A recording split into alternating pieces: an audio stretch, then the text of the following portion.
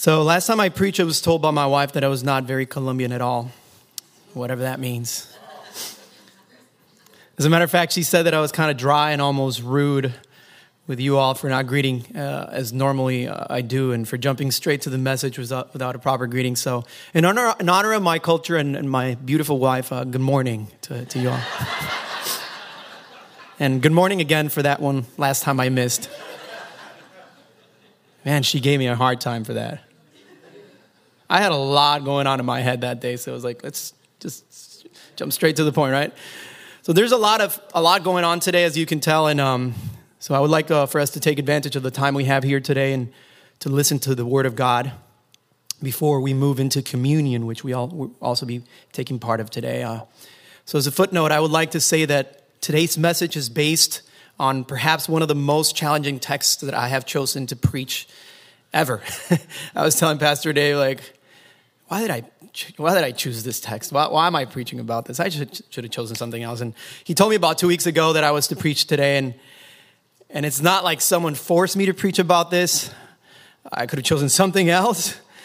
And as he told me this, I already knew what portion of the Bible I was going to use for my sermon. But to be honest with you, I kind of didn't know how to apply it for our congregation, for Hope Chapel. And you'll see what I mean about once we get to it.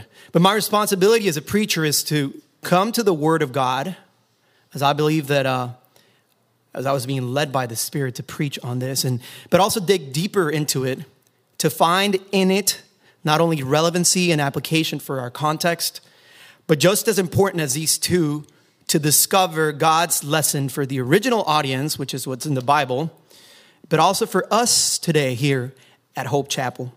All of this without shying away from the message, as hard as it may be. We're all called to do that, right? To share the message, even if it's hard. So with that being said, I would like to let you know that we will be reading out of 1 Corinthians 11 today in the New International Version, and that's what we will have here on the screen.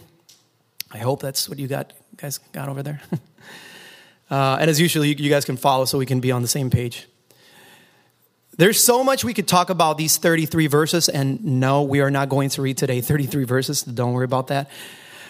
But if you take the time to read this portion of the letter, you will find cultural aspects of the church in Corinth, deep theology, very deep theology as a matter of fact, gender roles, instruction for the church, controversial topics for the culture and the time, people getting drunk, and even some people dying. So it's full of it. It has everything, you name it. So unless we want to stay here for 4 hours talking about all these things, I can only address a few things today. More specifically, what it means to be fully submitted to Jesus Christ and how that affects us, or how that affects our personal life and our church. That's actually will be our focus today. What it means to be fully submitted to Jesus Christ and how that affects our personal life and our church. That's why the title of my sermon today is Submission and Communion. Submission and Communion. Thank you, Brother Tim, for doing the graphics. I don't know if you can put it there. I do want to be honest with you. Our media team takes a good time preparing everything for us and making sure that everything's ready so there are no distractions. And yesterday when he sent it, I was like, he asked me, what do you want for a graphic? I was like, I'm not very picky. I trust you, whatever. Am I picky, brother? Anyways, he sent me this, and I do have to tell you that, you know how sometimes you're in worship and you feel like you want to cry or you want to lift up your hands or there's something and it's the Holy Spirit touching you? I believe that there's the same thing with what we do, whether it's graphics or the sound and stuff. Like the Holy Spirit is moving through our lives and what we do, because this is also worship. So thank you, Brother Tim, and thank you, media and sound team. I do want to encourage you, though, for you all to do your homework and take some time to read and study what the Apostle Paul was writing to the church in Corinth in context. I know sometimes we just listen to the sermon, we just go home and forget about it, but I want to encourage you to do this, to go to the letter of the Apostle Paul and read, as I believe that this text is loaded with practical aspects that could be applied to our lives, but also to our relationships. And if you have questions or comments regarding my sermon today, which I'm sure some of you will, I would love to sit down with you and talk about it. This is how we also grow in the knowledge of the Word of God. Amen? So I encourage you to do that.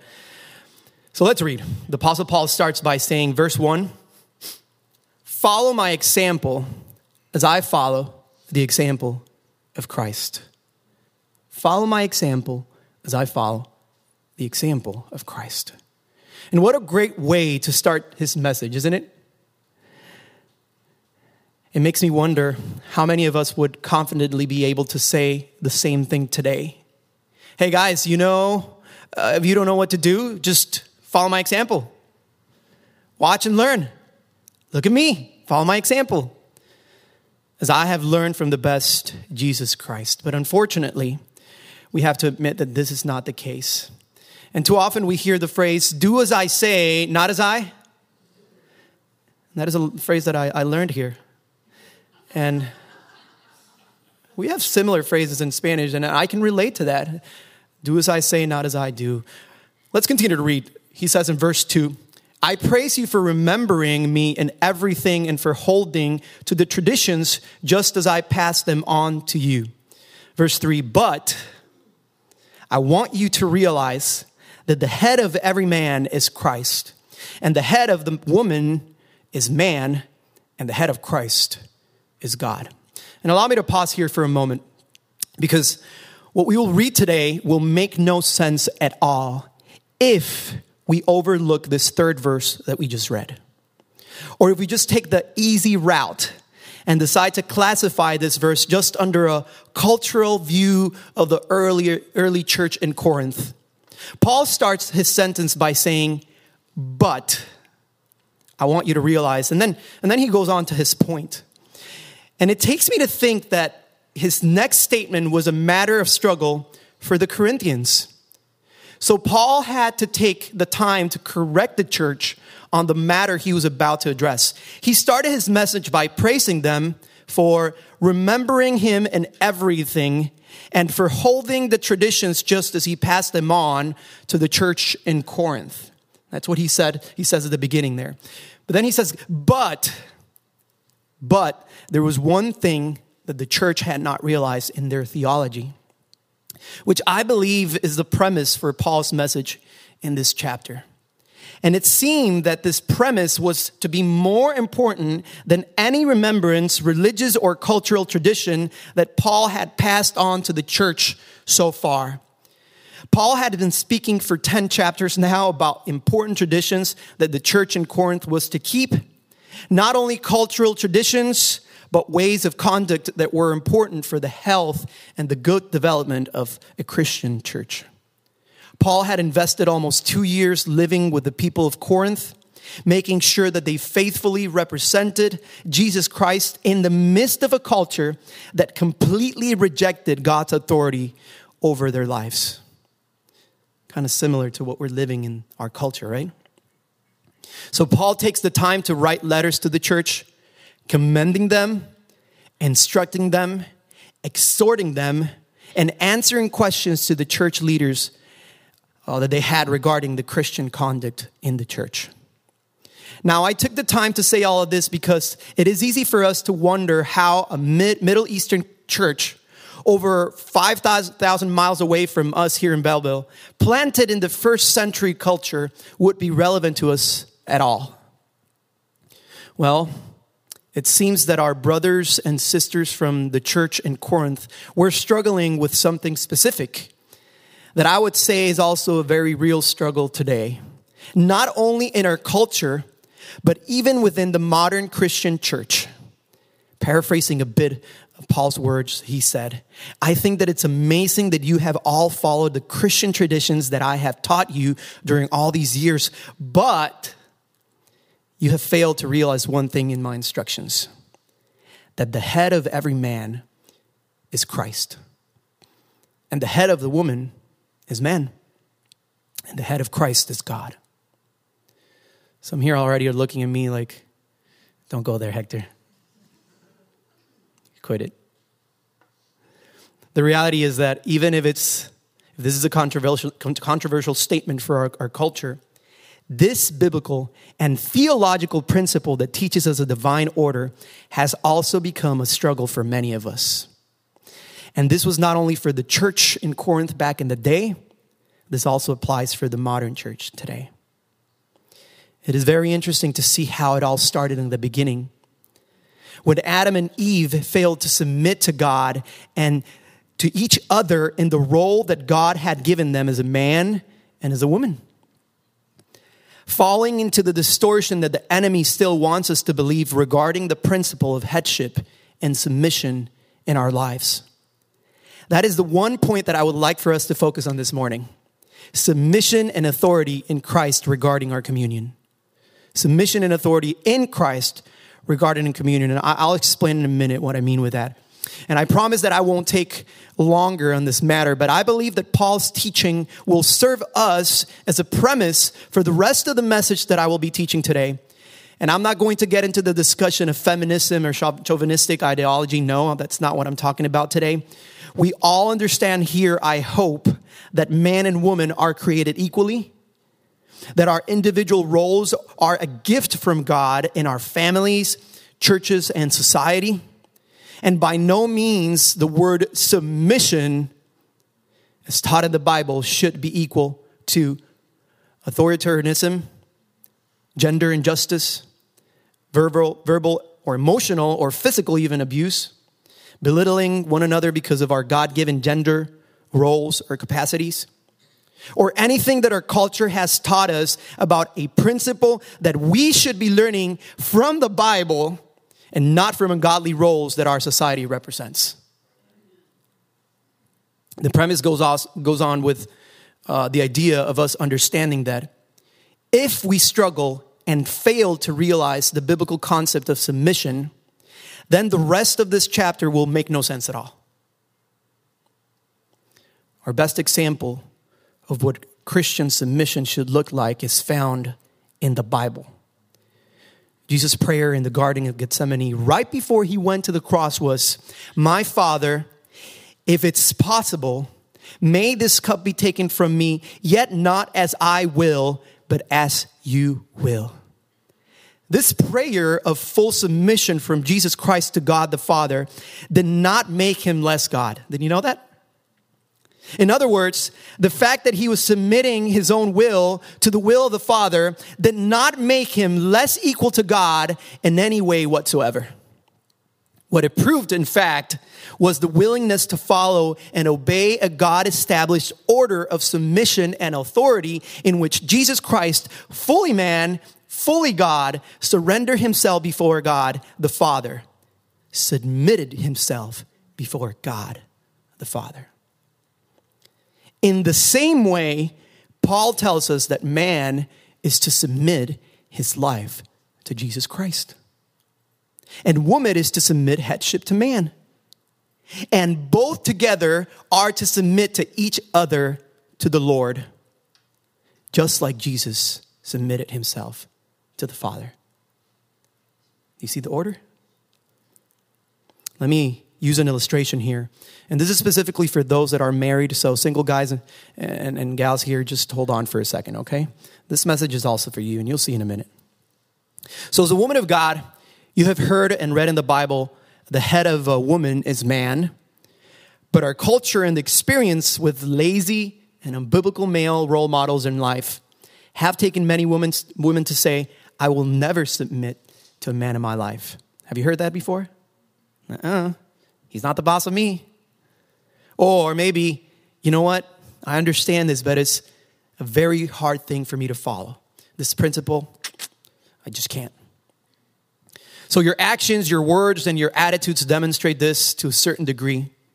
I mean, if these are our male role models to follow and to submit to, then I think I can understand this way of thought to a certain degree.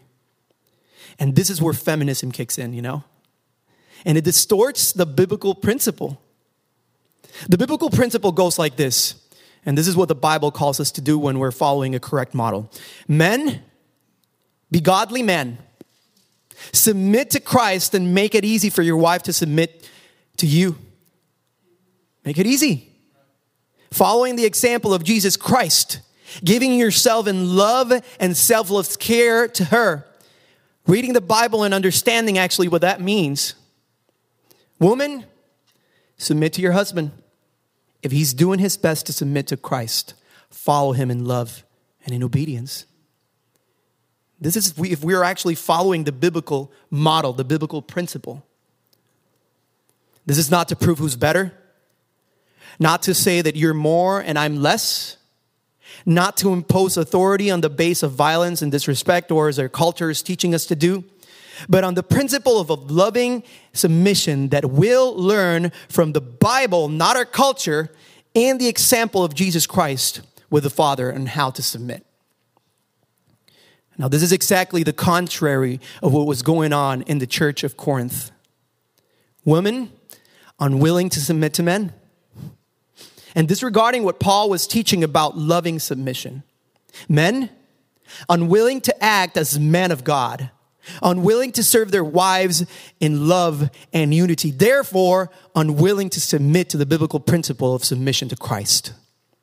And as a result, a church that was completely permeated by a cultural worldview instead of a biblical understanding of what submission and authority should be in the love of Christ.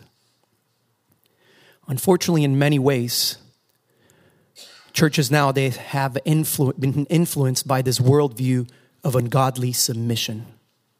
And this is why Paul was writing to the Corinthian church on how they had failed to realize the importance of this principle within the church. And that's why he tackles this from the very beginning of his message before he goes on to talk about cultural instructions, and even before he talks about the practice of communion, which we still practice today as the church of God.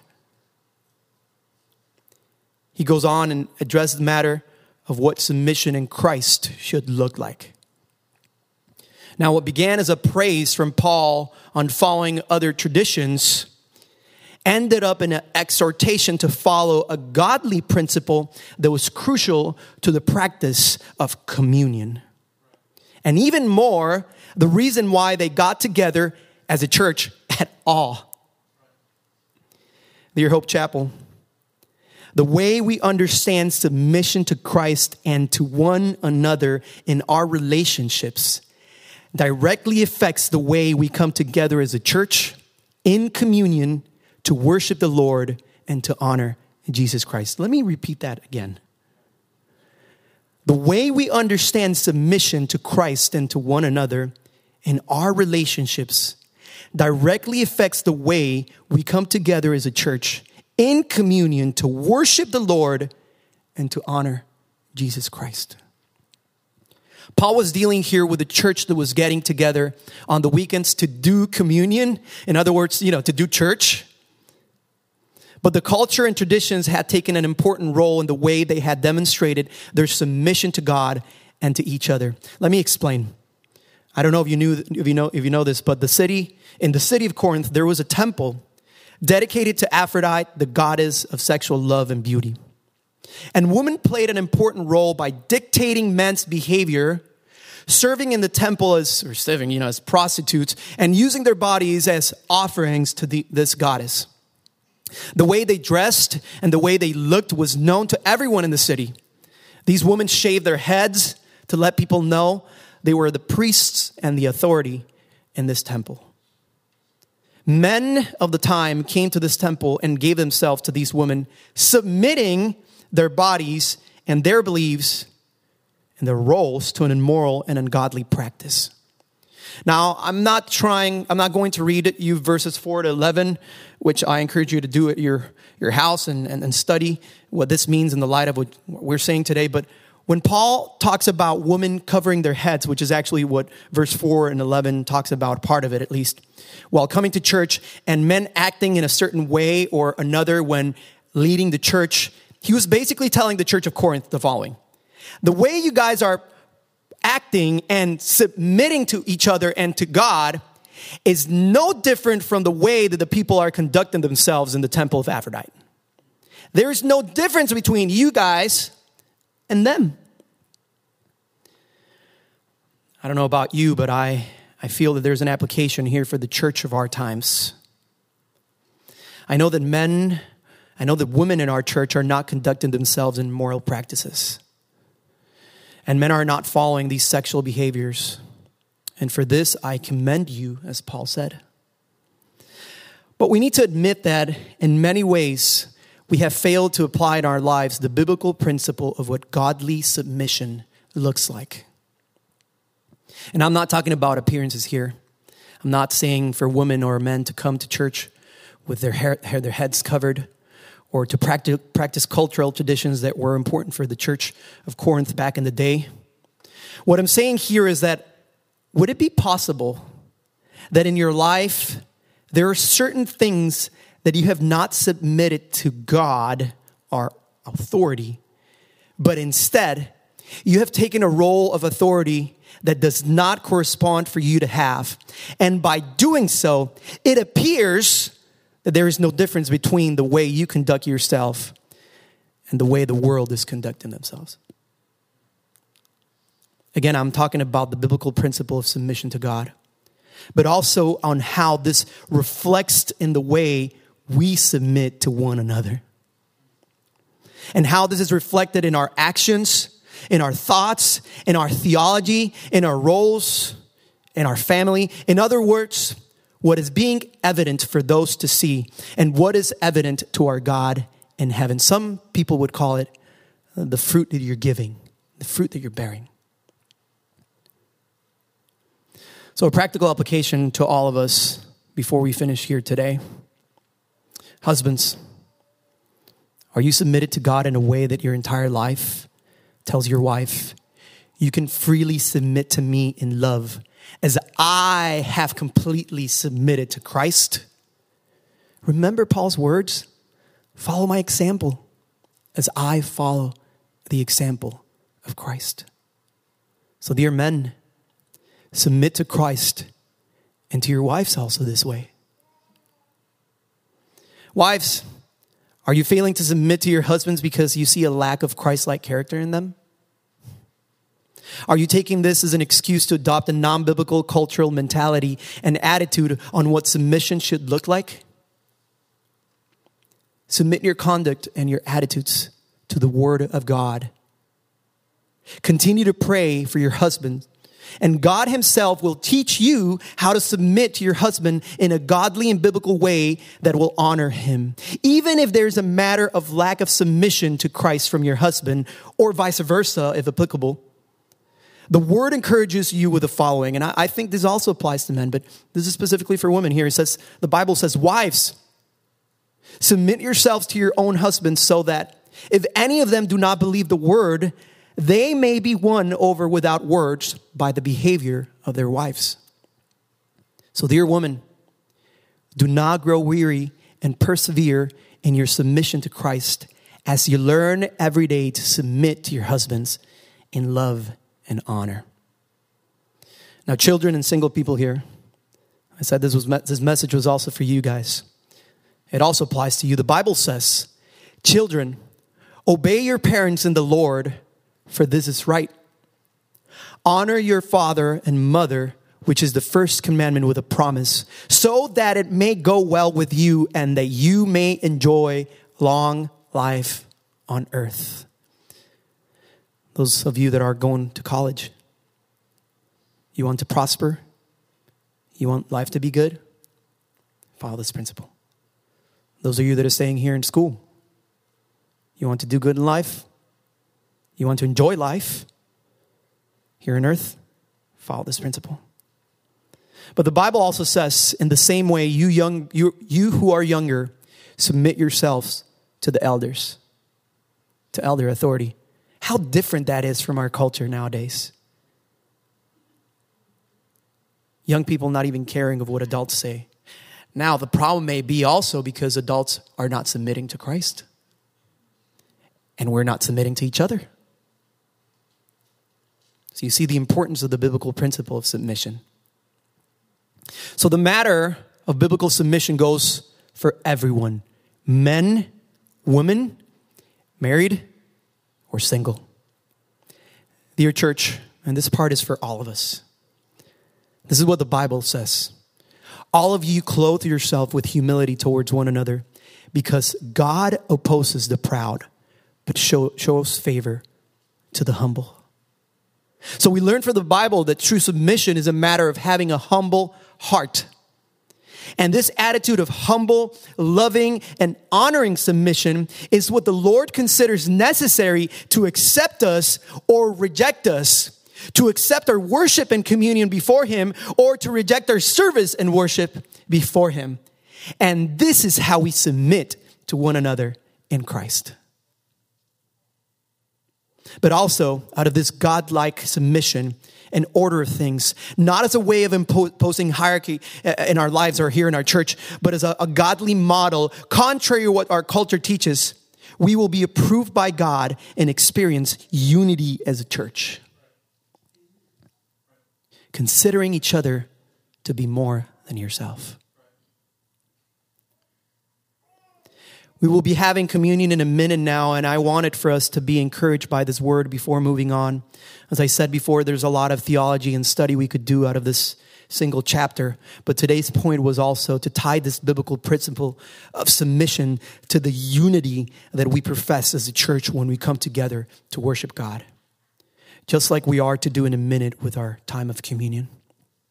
You see, church, there can't be real unity in our corporate worship and in everything we do as a church, in our service, in our fellowship that we have here before church and after church, in communion that we're about to have in a moment, in worship time that we have, in ministry, in small groups, in our outreach program, in our gatherings, in biblical education, in everything that we do, unless there's no real submission to Jesus Christ and between the members of the church.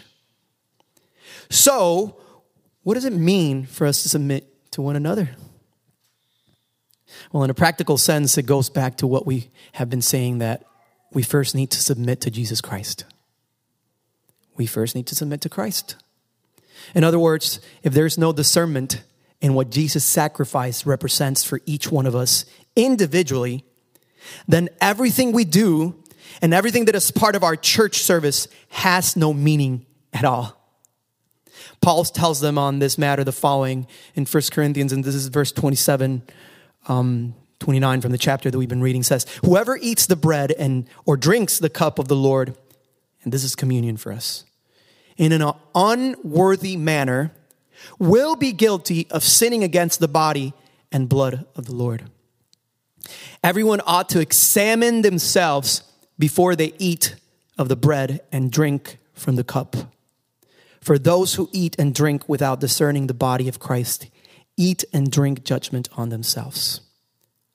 So, could we practice communion? Is it possible for us to practice communion in an unworthy manner here in our church? Absolutely. I think it's possible. And the way this happens is by failing to realize what Paul teaches us through the letter to the church of Corinth. It applies to us today, and it means that if we are to worship God and serve Him in a worthy way, we need to submit our lives to Christ, understanding His sacrifice for us. That's actually what it means to discern the body and the blood of Christ. And submit one another in love by following His example as the Word teaches us. Let me conclude with this, church. Let's strive to do everything we do in our church, in our family, in our relationships, through this biblical principle of submission to God and to one another, so that our unity as a church and our worship to God is worthy before Him. Let's pray. I would like to invite Rasta. Thank you for your word, Lord. May it be planted in us like a seed that gives fruit and grows to the glory of your name. Help us to apply what your word teaches us. And give us the courage, Lord, and the character of Jesus Christ, that we may surrender ourselves to you and submit to your loving grace. Your loving grace teaches us that if we submit to the Father and submit to one another, then our worship will be acceptable before you, Lord. Let us come before you in communion this morning. And let us examine our own hearts, Lord, as we do this. Forgive our sins, Lord. Forgive our lack of submission to you. Forgive our lack of submission to one another for not submitting to you, Lord. Please help us. Amen. We're about to take part of communion now, and I would like to invite the deacons that are helping with this matter. But before we do, I want to encourage you to examine your heart. And if you're able to recognize a lack of submission or a lack of discernment who Jesus is, who Jesus Christ is in your life, and what he has done on that cross for you, if you do not understand what this means, then I want to encourage you to ask the Lord to forgive you, but also to be your Lord and your Savior. I would be very naive if I would think that everybody who's here is a Christian. I would love to believe that. But I want to encourage you to examine your heart. And before you take part of this, you ask for forgiveness, but also you ask the Lord to come into your heart. You know, communion is for us sinners that recognize that without the sacrifice of Jesus Christ, we would not be able to experience the joy and the love that exists within the church communion and in the reconciliation of our lives with God the Father. So, with that being said, let's remember Jesus Christ's sacrifice together as Ross leads us in worship.